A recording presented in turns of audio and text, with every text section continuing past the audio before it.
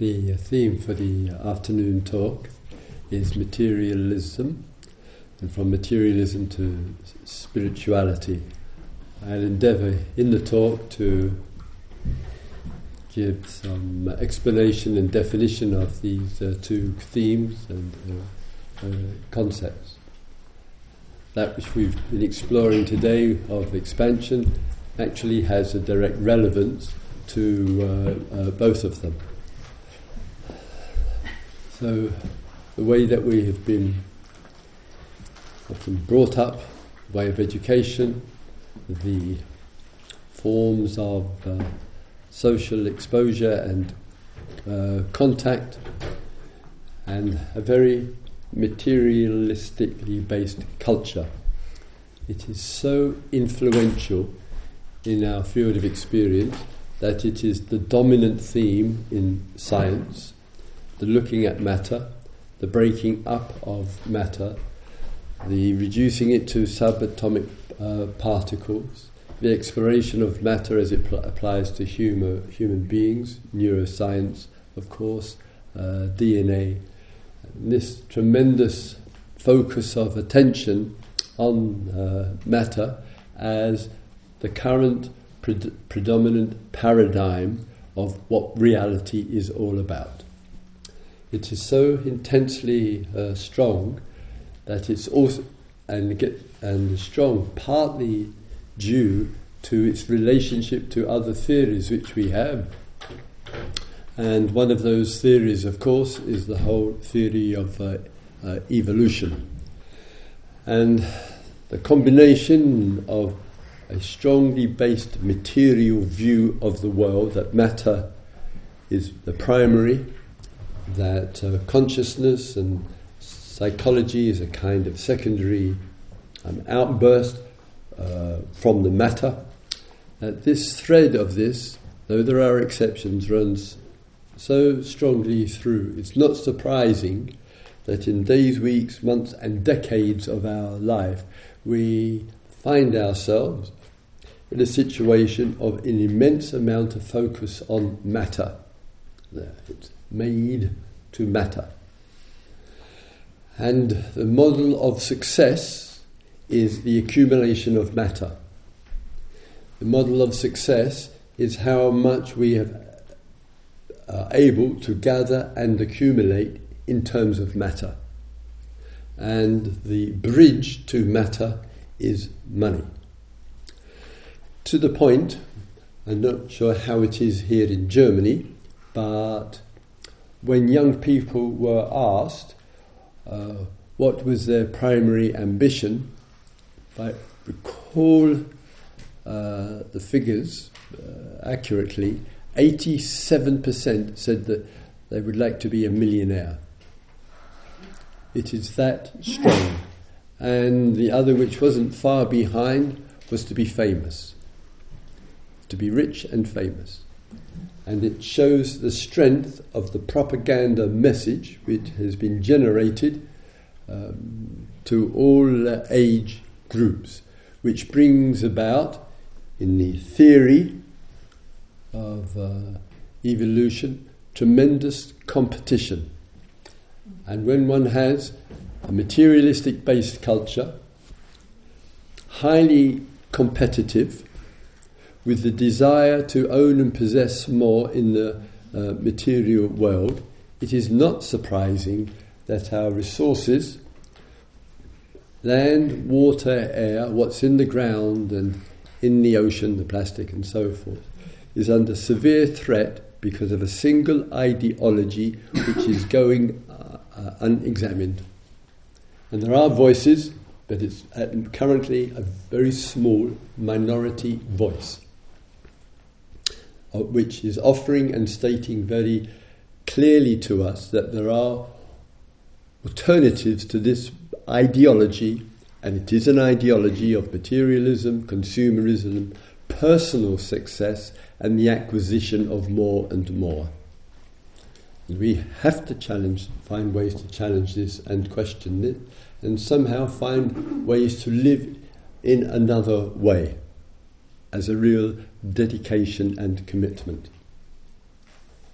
So this notion of expansion is misapplied in this area. It's misappropriated, and it so easily falls on the expansion, of course, money, more and more desire for that, the expansion and the view of having a bigger home, having a bigger car, having an expansion there of bigger influence and power, having in this notions of expansion more and more of anything and everything.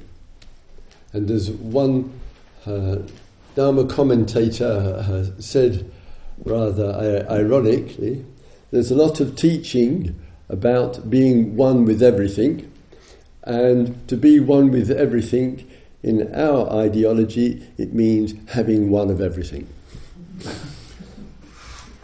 It's that mad that we are living under. And the cost, just the cost in the envy and the possessiveness and the jealousy and wanting what others have. So the mind in its projections and in its movement engages a lot of comparing. Others have more than I have. She picks it up. And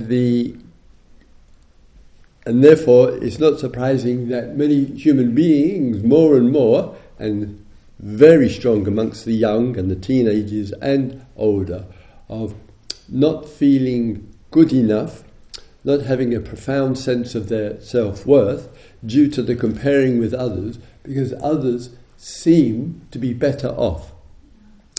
Others are wearing designer clothes.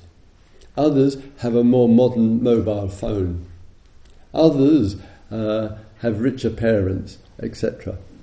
And so we live in a brutally competitive environment, which is authorized and sanctioned by an ideology of survival of the fittest, that life is competitive, it's a Darwinian theory, living with a science. All of that is helping to give support and backing up a crisis.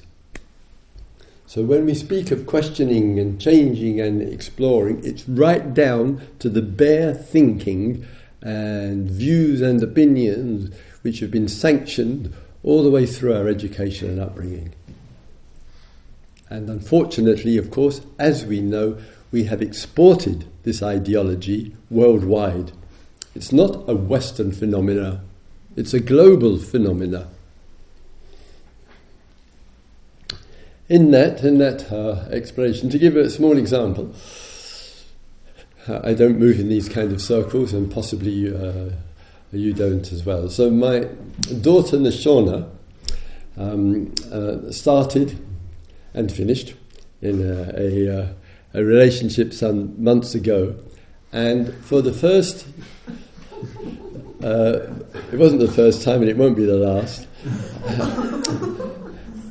and for the first time though, the relationship she started was with a wealthy man. She's from Totnes, and with a father like myself and her mum. So materialism and money and all of that is not our interest, and it's not hers and has never been. So the two, that's my daughter and the good man, got together.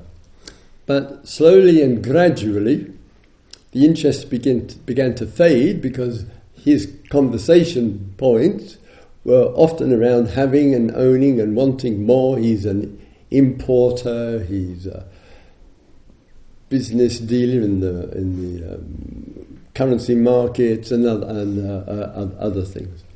And a couple of incidents that made me smile and brought a comment out of me. They went into, well, three actually. They went into a shop. Just an example what I've been here. Went into a shop and he bought, I think it was Selfridges, this rather large, boring shop in London.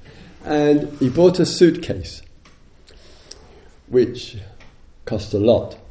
But then, on the suitcase, he required that in a brass plate, his name was fixed to the top with his name on it, so it could be identified easily when he flew overseas and his suitcase was going around. And I said to my daughter mentioned this to me, and I said to her, why can't he use a piece of string, right, like the rest of us? Etc. Yeah. And then in another incident, and I could spend an hour telling you stories of the rich, which I've been told by a variety of people. But there. And in another incident, he took her out for dinner. It's very nice. He's a nice guy. Yeah. And the menu was handed to her. But to her surprise, besides the menu, there was no price of the meals. That wasn't there. And she said, but there's no price on it. He said, no. So you just order what you need, and the bill will come at the end, and I'll pay the bill, etc. So had a nice meal, etc. And then the waiter came over and handed the bill. So my daughter, curious, said, "Please, let me see the bill. It's just 2 meals, one of these huge plates with a little bit of food lost in the middle." And he said, "No, it doesn't matter. He said, "No, I want to see the bill. For this meal," she doesn't drink wine, it's not like in this meal, £234. That's around €260 there. And he said to her, "Oh, it's not the top in the restaurants." He said, "Real expensive restaurants don't even provide a menu. The chef walks over to you. 'What would you like to eat this evening, madam, sir? What we would like to recommend to you, you could consider this or that.'" Like another one. So quickly my daughter got bored, and she's much more into service and family, life and trees and much, much more. And she said, "Thank you, but no thank you." And making it quite clear, the world of money and importing and so forth just is not her interest there. But something happened. The good man began to question his lifestyle, his preoccupation with money and making more and more money. He began to question it. The guy is, I think, he's 41, 42 years of age. And the outcome of that was he went to his wardrobe in his bedroom, and in one section of the wardrobe he had a whole row of T-shirts. And he said to Nashona, when he went through this healthy crisis, we might call it, that he had paid per T-shirt between £300 to £500. My question was, well, I hope it had long sleeves. She said, "No, Dad." And it's impossible for a T-shirt to cost. How much did yours cost? I don't even remember. No, exactly. He remembered because he's a money man. And he took these T-shirts. I actually went online to see if it was possible to spend that kind of money on a T-shirt. And there are T-shirts which are £1,000 or more. It's another world. He took his T-shirts, bless his heart. He took his T-shirt, he went out on the streets of London, and he gave them to the homeless on the streets. He went to his other clothes, his designer suits and his designer pullovers and much, much else. And he said to them, my life has got to change, I've got to get out of this materialism, and went to the charity shops and gave these. Rang up the shore. He said, you're right, the shore, there's no happiness in all of this. I really have got to change my lifestyle. And now I don't know if they're lovers or not, she hasn't told me, but anyway, at least a new kind of friendship has evolved. So I use it as a small family example.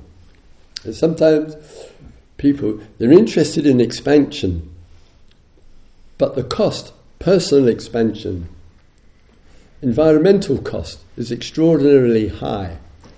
And so in the reducing of the materialism there, that gives an opportunity, as we have discussed today, for new kinds of expansion there. And with that, to get into a perspective. And a number of people who have come on retreats that I've spoken with and outside of retreats are looking at the life, and perhaps not so much in the dramatic way, but having less brings about more space, and more space gives the opportunity to have more of something else. Something, I'm using today the word spiritual, something else which is not in the material world. And our access and our receptivity to that is obviously a really key feature in these kind of teachings and practices.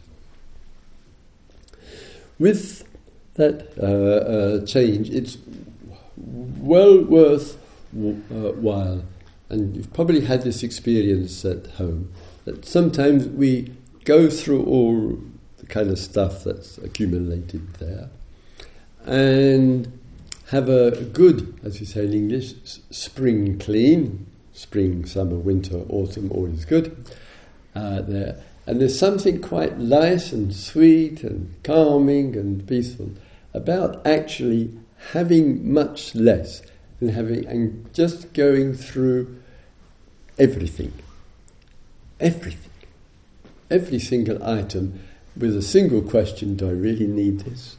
Do I really need this? And in that, there's something, it just feels more space.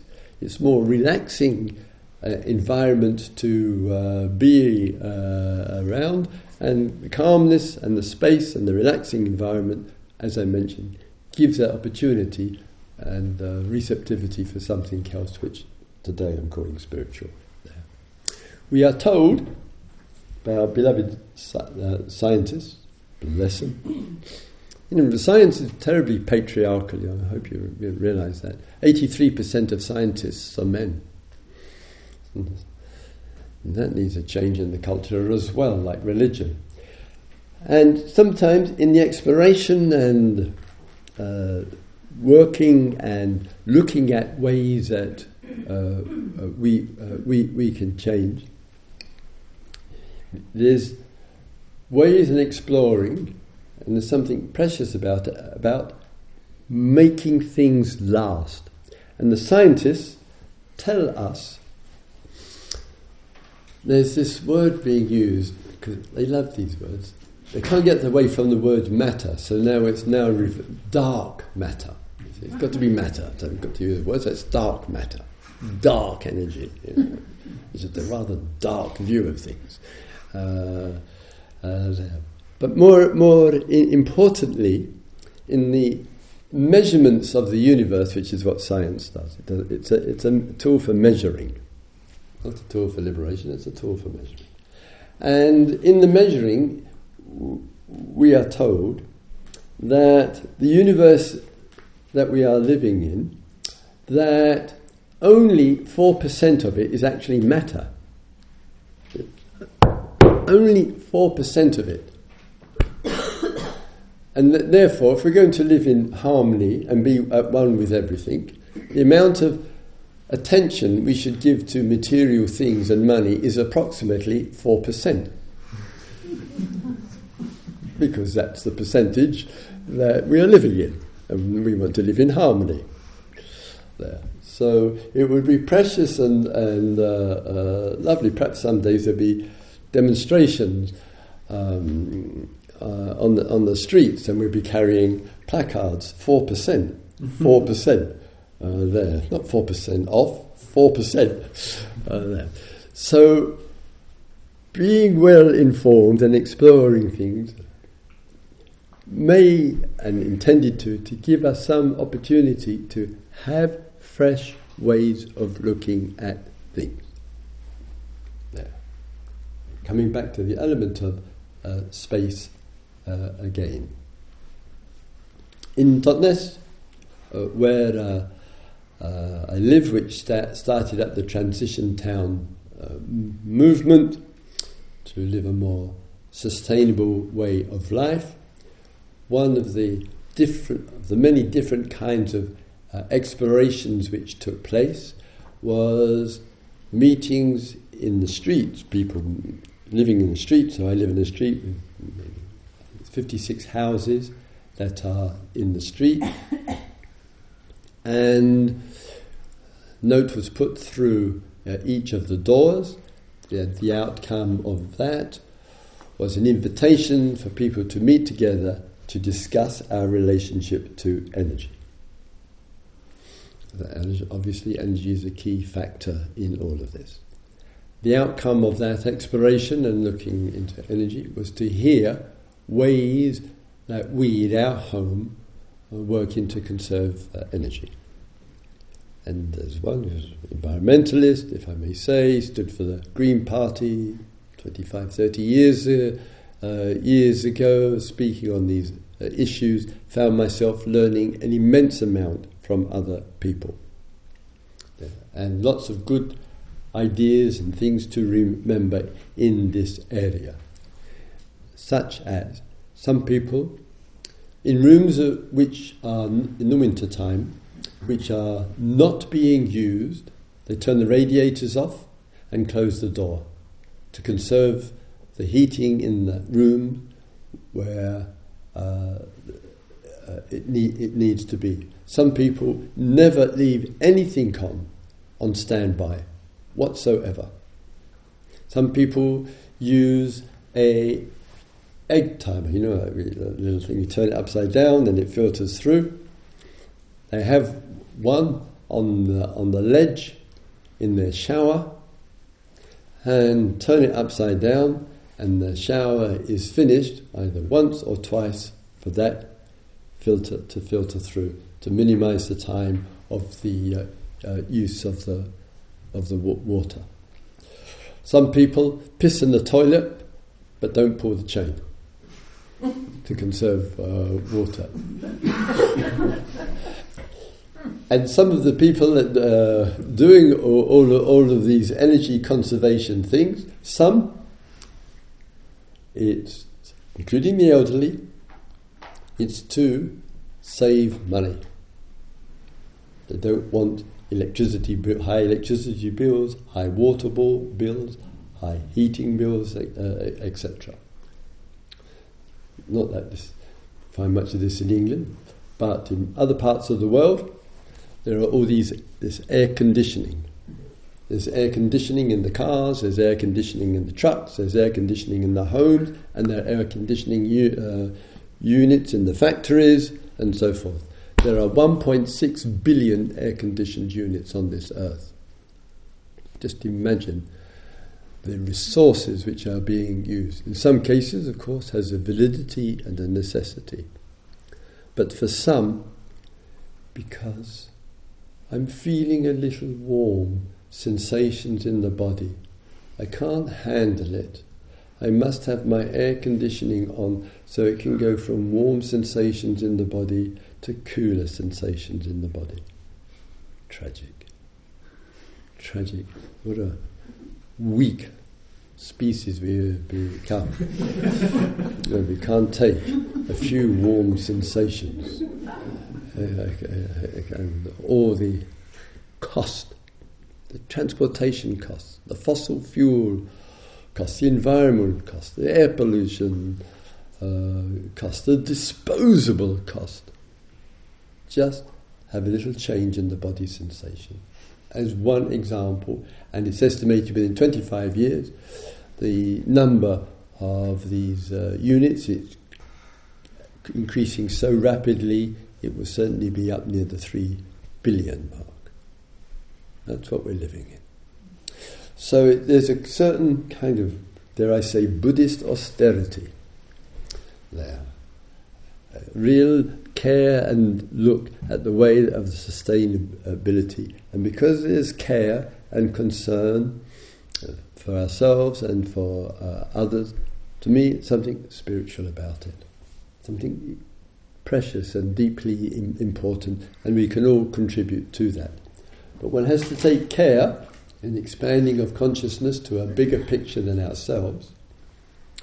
And one of the areas that requires us to take some care with regard to this is to be mindful, of course. One of them is superiority feelings, getting very judgmental of others. That will not work. Putting others down, might be abusing the environment, will not work. It will contribute to making others more defensive or more insecure, and that will bring about more consumption of goods. It needs us as well in our relationship to changing the way of life and developing a more expansive view of the regularity of making it part of the conversation. Lots of things that we talk about is not that important. And it's said of my half of the species, men, that there's only 6 areas, or primarily, let's not say only, primarily, 6 areas that we are able to talk about. So, for the good women here, please have some compassion on us, because we're in desperate need of it. So I think if I can remember the 6: money, politics, women, sport, technology, computers, and cars. Those are the 6 primary objects of discussion amongst men. And out of that, what am I going to talk about? And sometimes when I'm on the trains, on the planes, or in the coffee shop,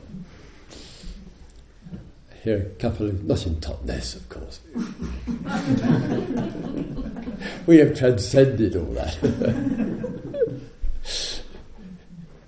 The 2 guys or 3 or 4 guys is one of those 6 themes under discussion.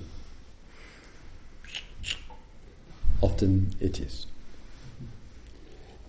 We need an expansion. We've got to open up. We need fresh ways so that we're not boxed in. And that will take a little bit of boldness from us as men. To, if you work in an office, or if you're with people in the family, or with some guys, old friends from way back, it's going to take some boldness to expand the dialogue and bring in something else, like a plant-based diet. There. About giving rather than making a load of money, etc. And much, much else. It will not happen unless some person or persons is willing to take the risk of being rejected. A friend of mine in New York she's a lawyer. She told me, she's also from Israel, and she's a lawyer, working in New York. So it's very competitive in law, and they're striving to be one of the top law companies in New York. So they're very successful. New lawyers could make $500,000 in the first 5 years if they had no other life and did this. And they went out to dinner to celebrate the huge bonuses that they had got. There. Not the world that she was interested in has actually got out of it since. And one of the lawyers was eating, what's that French word? Pâté. Liver. Yeah, pâté. Huh? Foie. Yeah. Foie gras. Yeah. Huh? Foie gras. Foie gras, Yeah. which translates as liver Goose. from the goose. From oak. Yeah. Yeah, the liver of geese. Yeah. Yeah, there. Very fat. Exactly. And they And- are tortured. And yes, exactly. Yeah. And so they are pumped, they are tortured, exactly as you said. They are treated terribly. There to fatten up the liver. There, and she's vegetarian. And she turned to him, because she has a voice, and she said to him, "Do you know the way these birds are treated before they go to the abattoir?" There. And he said to her, "I could not care less about the way they are treated, as long as it tastes good." And at that point, she really began questioning, do I need to be in the company of such people? No. But it's finding the voice, it's this expansion again, the expansion of the voice in difficult situations. And some of our contemporary heroes have found their voice. They're called whistleblowers. There are some remarkable human beings who are putting, of course, the major public figures as well, and others, who are taking extraordinary risks for their everyday freedoms in life to speak up about what is taking place. And the system and those who are powerful, very powerful politicians work to shut those voices down. And the ways that these people get discredited, same strategies are used every time. They'll say it's an abuse of responsibility, would be one. Another would be to find some ways in the area of sexuality to rubbish them and condemn them in that way, set them up for a sting quite often. And the third is some financial corruption. They're making personal profit out of it. And all of this is to discredit those whistleblowers, to ensure that others don't do that, and with the threats, long-term threats. These are the gods, in my view, and the women who are willing to speak up and take the risk. And it is a very high risk that they take, and they will be trashed. Their names will be trashed to ensure that we do not regard them with respect. That's the system that we are living under there.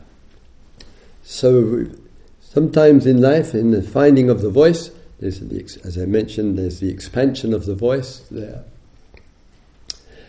and that expansion touched upon today in the whole variety of ways, which having a sense of something which is bigger than the everyday. The non-materialism means we find a good, clear, wise, skillful balance with the material world, and outside of it, say, wow, there's so much to be discovered, so much to be realised and offered. And in all of that discovery and realization which comes to us, there is therefore almost so much to be shared as well. And all of that is the sensitivities, shall we call it, of what I would call today what is spiritual. Some may not wish to use the language called spiritual, and in the Dharma teachings one has two words like left hand and right hand, and both genuinely are appropriate. What I mean by that is that in our relationship to life there are many down-to-earth practical issues which you and I need to address in the secular everyday world, including matter, including money, including work, and much, much more there. But it would be a pity to limit or confine ourselves, even if we're rather emotionally well adjusted, as many are in the secular world, well integrated, doing quote unquote good work there, would listen to a talk like this and essentially would agree with the concerns of the speaker this afternoon there. But I still say it would be a pity in an emotionally well integrated, well adjusted way of life with oneself, one's friends, partner, family, and so forth. If it was seen in any way, that's what life is all about, a well-adjusted life. It's a contribution. It's a starting point. It's an important feature. But it is a stepping stone to that which is much greater than that. And when you and I, with our practices and with our meditation, not all the time, but feeling reasonably centered and really reasonably clear and grounded, out of that, as the foundation and basis, there's the potential for extraordinary amount of human consciousness to discover. And it's these discoveries of consciousness which are really precious, creative and important, and serve as a real antidote to the materialism, the consumerism. Consciousness is not to be treated as some kind of marginal offshoot of matter, not to be undermined in that way. It's a fallacy of the viewpoint. Consciousness, human behaviour, is having such an obvious issue and impact. There's a recognition from us as well that the psychology of the human being, consciousness with its content, psychology of the human being and the consciousness that goes with it is having an extraordinary impact on the material world, on our resources. And we need to be respectful to the material world. It certainly has a place, but its place is not dominant over the place of consciousness and the psychology of human beings. They are together. It's called Nama Rupa in the tradition. It's called psychology, physicality. It's called mind and matter. It's called name and form. That they cooperate and mutually influence each other. And therefore matter is not less important than the mind, consciousness, and it's not more important. And that's part of the dialogue and the radical change which is needed, so that we can live authentically liberated, conscious and expansive lives. Thank you for lending an ear. Let's have a quiet minute together, shall we?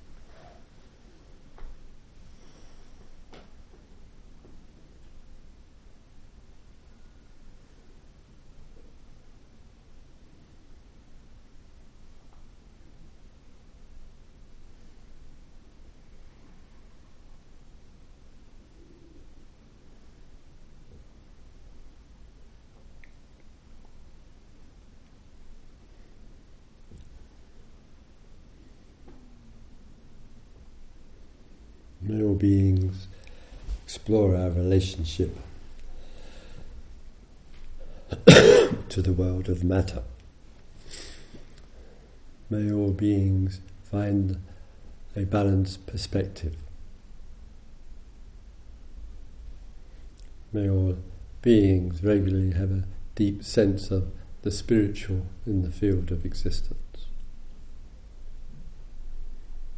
May all beings live with love and liberation.